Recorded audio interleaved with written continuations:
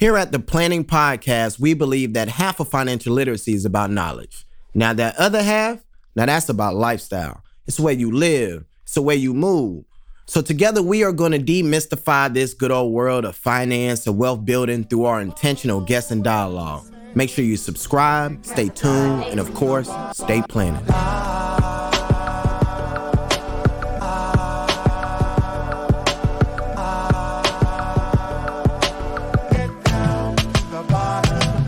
Good people, Isaac Cooper here.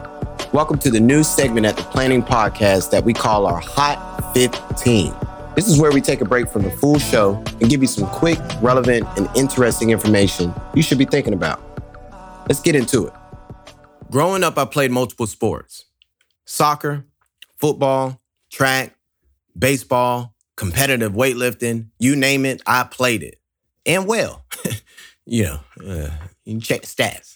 Now, over time, I gravitated towards football, having the opportunity to see my older brothers play collegiately, but also professionally. So during my high school tenure, I esteemed to go to a top university, play on ESPN every weekend like my older brother did, so I can eventually make it to the NFL. Now, just by the optics alone, one would assume if you are a high school football player and you have aspirations to go to the league, that if you did not consider Alabama, Auburn, Michigan, Clemson, Florida State, Florida, Texas, etc., your chances were slim. And even slimmer at a HBCU. Now, for our listeners, that is a historically Black college and university. So doing a little bit of research, in actuality, I actually saw that this couldn't be far from the truth. And it wasn't until I began to uncover the historical facts of the college to NFL pipeline, I then recognized that you cannot talk about the success of the National Football League, the NFL, without acknowledging the contribution of HBCUs. Now, we all know the good man, Deion Sanders, prime time. So back in September of 2020, Jackson State University, they announced Deion as the 21st head coach. So big time move. This move could potentially impact the college recruiting pipeline and process for the lifetime of this sport.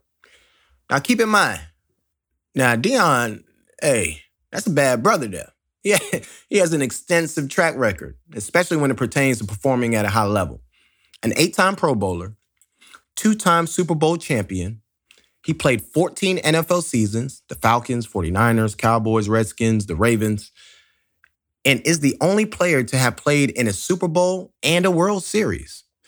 In 2011, Sanders was inducted into the Pro Football Hall of Fame.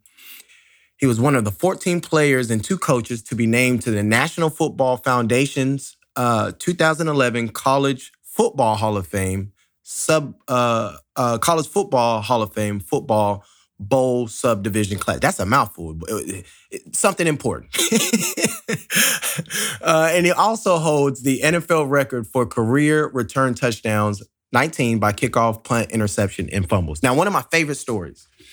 And Deion, with his mannerism, you know how he shares it. But ultimately, he says, now look, y'all cannot tell me I'm not the best football player in the history of NFL. He said, on defense, you wouldn't throw to my side on first down. You wouldn't throw to my side on second down. You won't throw to my side on third down. And when you go to punt the ball, you won't even punt it to me because you're scared I'm going to take it back for a touchdown. Now, that's a bad brother. That's a strong position to have right there. So, all right, so let's think about this timing. So the timing of this move comes at a very interesting time in sports. Over the last decade, technology has highlighted top athletes across the country due to the ubiquitous characteristics of the internet. As you know, internet's everywhere. Phone, iPad, you can pull it up. You know, you got Wi-Fi, data, we can see what's happening. Now, when we look at YouTube, Rivals, and these different streaming platforms, that has increased the visibility of athletes that wouldn't usually get the time of a college coach and or an NFL scout due to location, size of the school, visibility, competition, and or resources. An example's right here in my backyard. My good old alma mater, Samford University, what I like to call DBU. So we're an FCS school, D1AA, that is right here in Birmingham. So back in 2006, Cortland Finnegan, DB, was the first Stanford player drafted since Gary Fleming went 163rd overall to the Baltimore Colts in the 1969 NFL Draft. Now, since then, we've had Corey White, DB that was on the other side of me, go 5th round in 2013. My brother, Nick Williams, go 7th round. Big dog, Jaquaski Tart, go 2nd round in 2015. Blue, James Bradbury, he goes 2nd round. The list goes on. A small school, but due to increased visibility, the NFL has benefited off of their top talent that could have easily been overlooked. All right, so Jackson State University is beginning to establish the type of environment that existed in the 60s and 70s.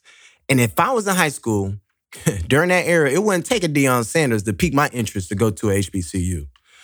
Many universities in the South did not integrate their teams until the late 1960s and early 1970s. Therefore, if a Black Southerner wanted to play college football close to home, his choices were limited to HBCUs. So this led to this golden era of Black college football with some of the best Black players competing in sold-out stadiums. Over time, the number of quality Black athletes decreased due to the lack of resources to keep up with the larger colleges and universities. Larger programs have a robust budget. It's top of the line. You got the training facilities, solid, better nutrition programs. There's some facilities you walk in, you're like, man, y'all got an Xbox? Y'all got a PS4? Where all these resources come from? Y'all got a chef? Hold on, right? These resources change the overall experience. So the lack of talent at Black colleges is evident in the number of players from HBCUs that have been drafted over the years. In the 1970 NFL Draft, 135 players from 31 HBCUs were drafted. Now, the 2015 draft was a stark contrast, featuring only 4 players drafted out of Black colleges. Now, before this widespread integration of college football in the South, the best Black college football programs were turning out more professional players than some of the top predominantly white colleges. In 1968, other than Notre Dame, a powerhouse, no college or university had more players on a National Football League roster than Grambling State. Wow. Man, sorry. What does all that mean? Now, at the end of the day, football is a sport with an expiration date, and I learned that the hard way. A coach has the opportunity to help guide the mind of these young men to ultimately become what they've been placed on this earth to be by learning the timeless principles of hard work, discipline, patience, and teamwork. Regardless if you make it to the NFL or not, you will always have the responsibility of being a man, a father, a husband, and or a leader. And if young Black men have the opportunity to learn in an environment that not only prepares them from the neck down, but also from the neck up by learning in a culture that builds confidence and gives them the essential skills they need to cultivate a career, I think that's a win-win for all Americans. We look forward to following Coach Prime on his efforts in growing Jackson State and the resources around it, and of course the other HBCUs.